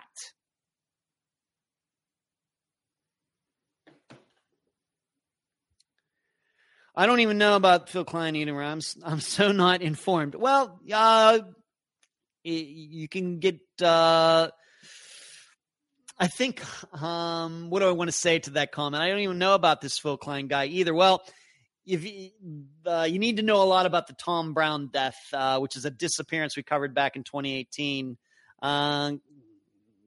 Yeah, you can't do that. Say found him with no pic or nothing. I agree. I mean, seriously, if you're going to hire somebody to go find somebody and then the person says, oh, yeah, I found him. Well, where's the picture? Where's the video of you talking to this guy? Where's a phone call of you recording so I can hear the person's voice? Where is it? It's disgusting. It's absolutely 100% disgusting. Moving on, so you can look that up. Just thought I'd bring it up, given that Olivia Newton-John died. Moving on, I just want to talk for a minute about Anne Heche. Once again, talking about another famous person here. She was involved in a very, very bad series of car accidents a couple days ago. Was it yesterday or the day before? And it's kind of a big deal. I think that Anne Heche has had some issues over the years with, I don't know, bipolar depression, drinking or something. But the reason I want to bring this up is because she was doing a podcast. Now, it didn't happen. A lot of people think that this all happened on the same day. It didn't. But you got to realize that Cherie says that Anne Heche is in a coma. Yeah. If you don't know, Anne Heche within the last couple of days, she was in a very horrible car wreck. She left the scene with her car. She hit a garage, then took off, and then ran into somebody's house with her car, and it got caught on fire. She had to be dragged out of it. She got severely burned. Horrible. But what's getting everybody's attention is she has been doing this podcast with some other woman. And on this podcast, they talk about drinking and, in a very, flippant way. And what comes to mind is that this thing that I have right here, that I have my right hand on, this microphone right here, it's a very, very powerful tool. And you have to use it wisely. with, when you put this in front of your mouth and you hit the record button, who knows where your words are going to go and who knows how people are going to be affected by them.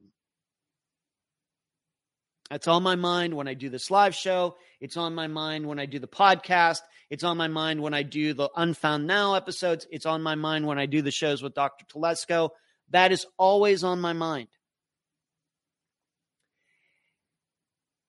And for people to get onto a microphone and joke around about being drunk and coming to the microphone drunk and drinking and everything is not what we need in this culture.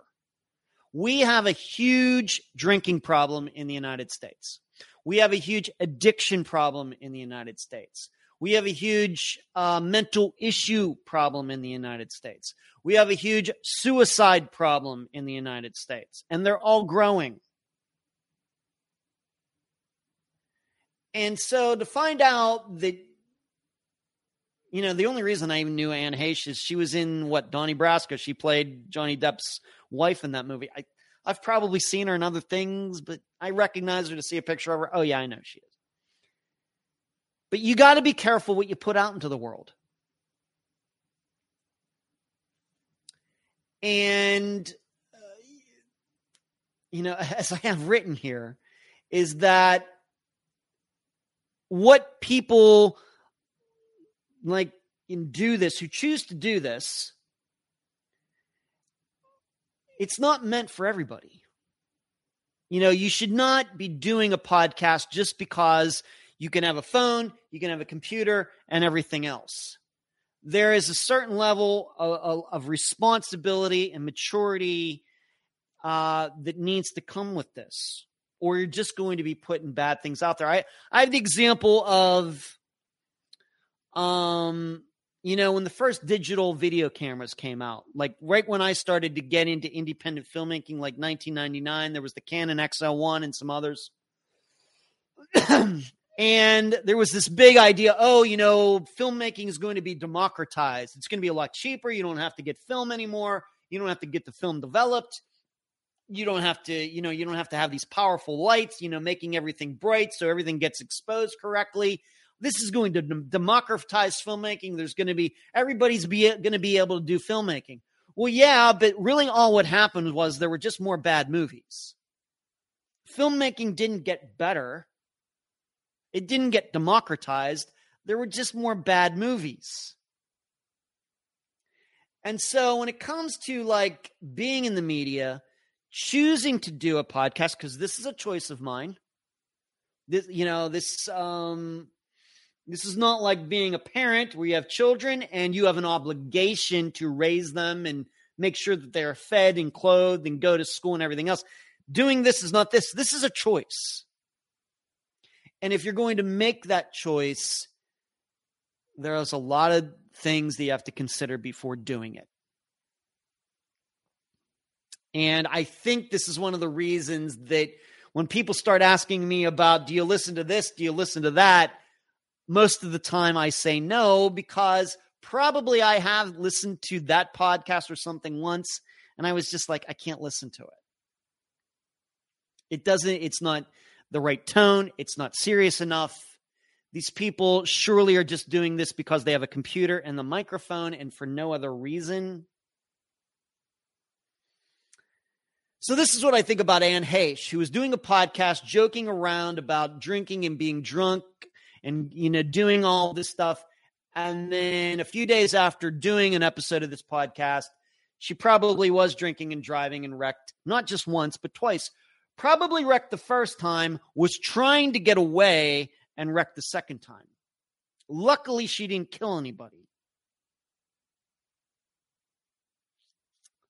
So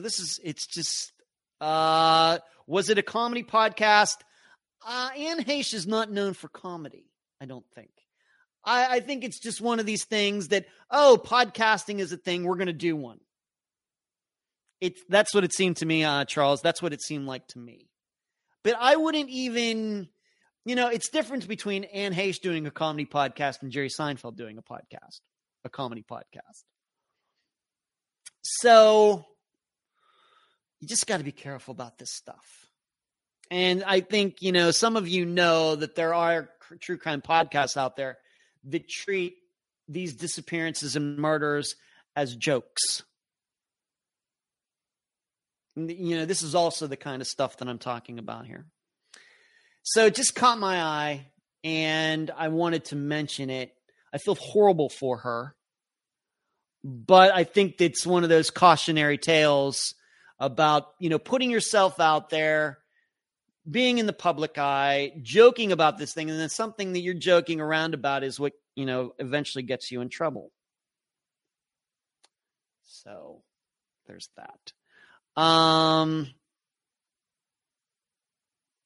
What's everybody saying? Mayor says, I know the Tom Brown case, but I'm not that much. My mind gets mixed up too. I heard about the Hayes thing, kind of. Really Real says she's gonna go back and catch up. That's cool. Yeah, Drunk. Cherie says she's had some issues for a while. She has. Really Real says, love those arcades in the back, games in the back. Okay, now I'll pay attention. Great channel. Thank you, Really Real. I appreciate it. The Roracle says, what you say can change people's lives or be against you or twist it into whatever someone else wants to hear. Yeah, open mouth. Richard says open mouth, insert foot, certainly. Sharice, Kathy says, Sharice sounds like A.H. and H has a troubled past or troubled life. Yeah. Shari agrees. Kathy, Marlene, yeah. Mayor says, that's definitely a sad story. And Hayes and the drunk podcasting thing. Yeah, not helpful much. Marlene, Kathy, I think I remember that now. Thanks for answering that for me. Charles, once again, was it a comedy podcast? Like I said, maybe they were trying to be funny. Like I try to be funny on this podcast, but I would never say this live show is a comedy podcast. By any means. I try to be funny once in a while. Maybe I am. Lifestyle. The Roracle. I've turned off several podcasts where they joke too much about a serious issue, and nope, this is not for me. Charles says, thinking you're beyond consequences is typical of alcoholics. Thank you, Charles, for that. Thank you. I feel horrible for her. She's in a coma. That doesn't sound like a good sign to me, but you just got to watch what you're putting out into the world. One more story before we, a news item, I should say, before we move on to this Friday's episode. And that is the death of this guy. It was young guy, Jack Elliott. He and his friends were out on a lake in Texas boating, and he went overboard and died.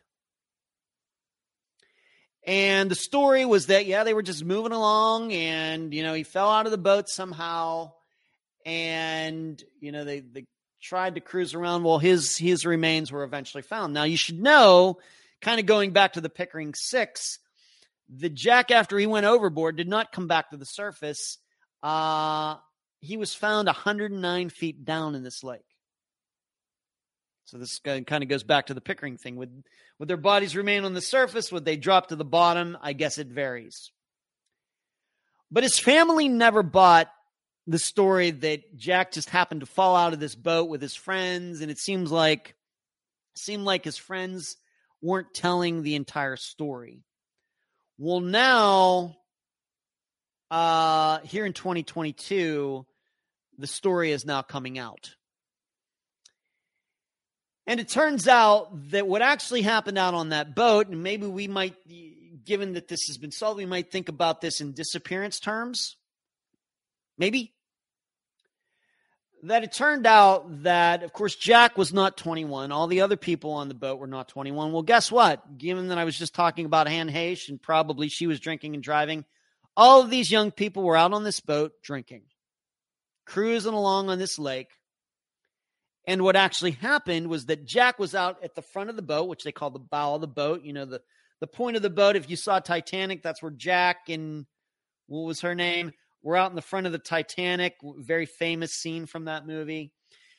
Seems Jack was out at the front of this boat, and they were joking around. They were all drunk on this boat. And one of his friends pushed him over the front of the boat. So the direction the boat is moving pushed him over the front of it, not off to the side, like he's standing on the side, push him over, which would be, of course, a lot safer. This guy pushed him over the front of the boat. The boat ran him over, and he got hit by the propeller. And these friends knew what happened. And what did they do? They came up with the story that he just happened to fall over the boat by accident. Yes, he might have gotten hit by the boat or something, but he surely wasn't pushed in. And they cruised around trying to find him. They couldn't find him. But while on their way back into shore, they dumped out all of the alcohol that was in the boat. So this has come up a few times in some disappearances when we start thinking about friends. You know, friends were with this person. These friends really wouldn't cover up that person's disappearance, would they? Well, I guess in the case of Jack Elliott, maybe they might. Maybe there are people out there who would do this. And it's all coming out now. They're filing wrongful death suits. I don't know who exactly eventually spilled the beans, but from day one, Jack's family did not believe that story. They kept working at it. And now here in 2022, we know what happened, and some people are going to be charged with some things. So you might want to look that up. You can just Google Jack Elliott boating accident. And I did not print out, and we're running out of time anyway. But you might want to look that up. Jack Elliott, just to maybe give us an idea when we start thinking about some of these disappearances. Person is around friends, and then that person disappears, and all the other friends were like, we just have no idea what happened. Well, maybe we're looking at a situation like what happened with Jack Elliott.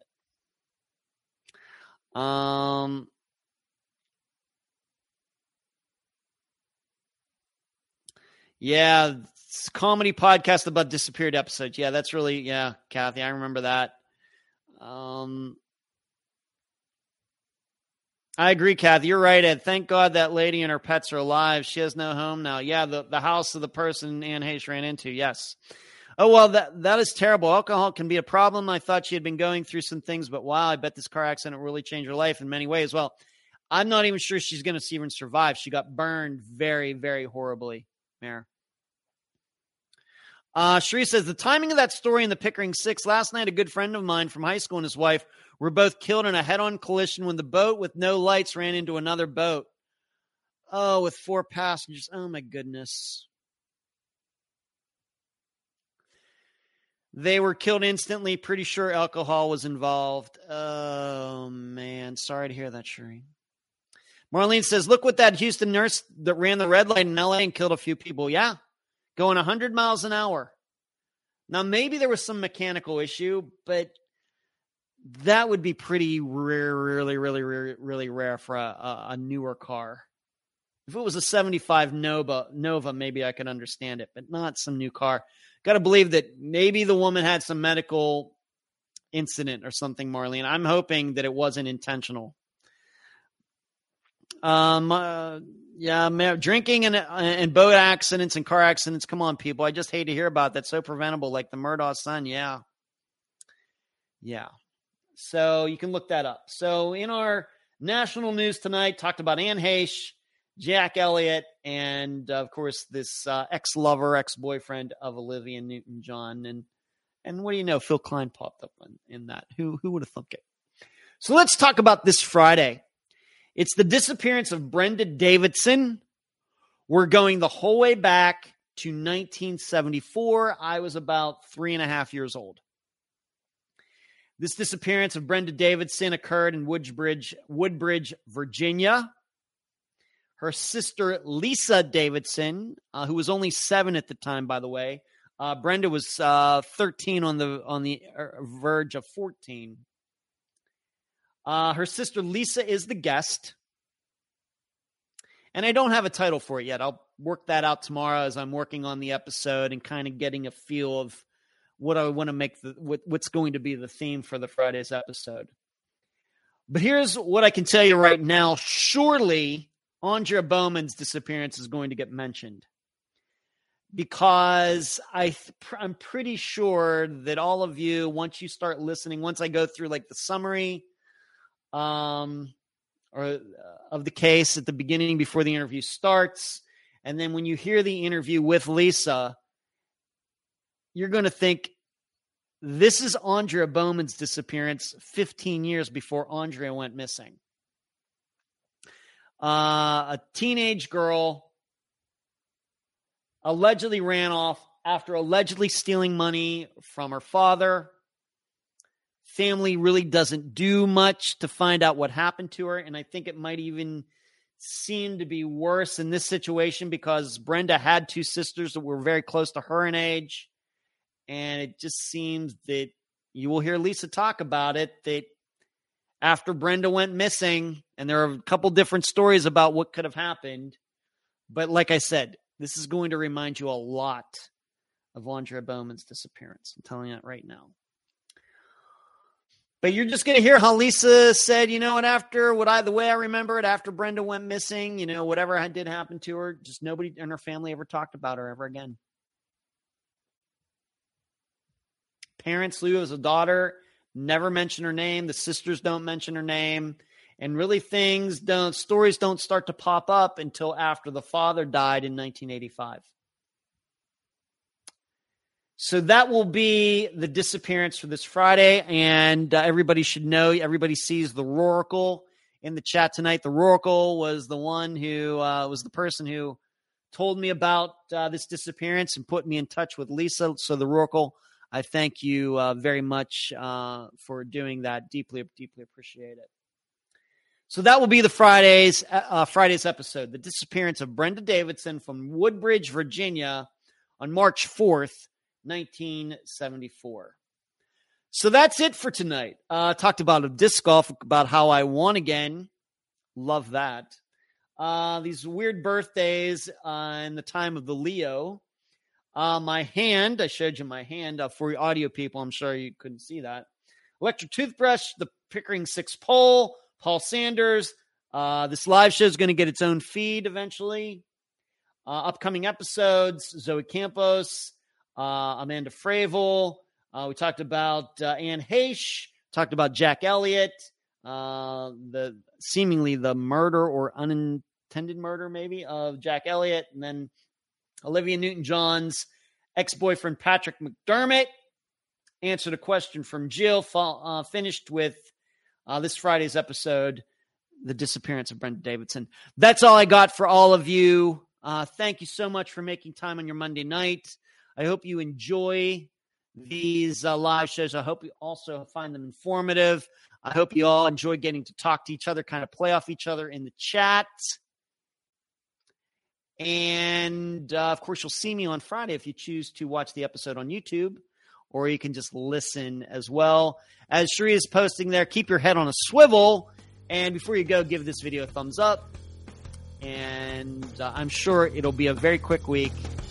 And you'll see me again here next Monday. It's going to go fast. Good night.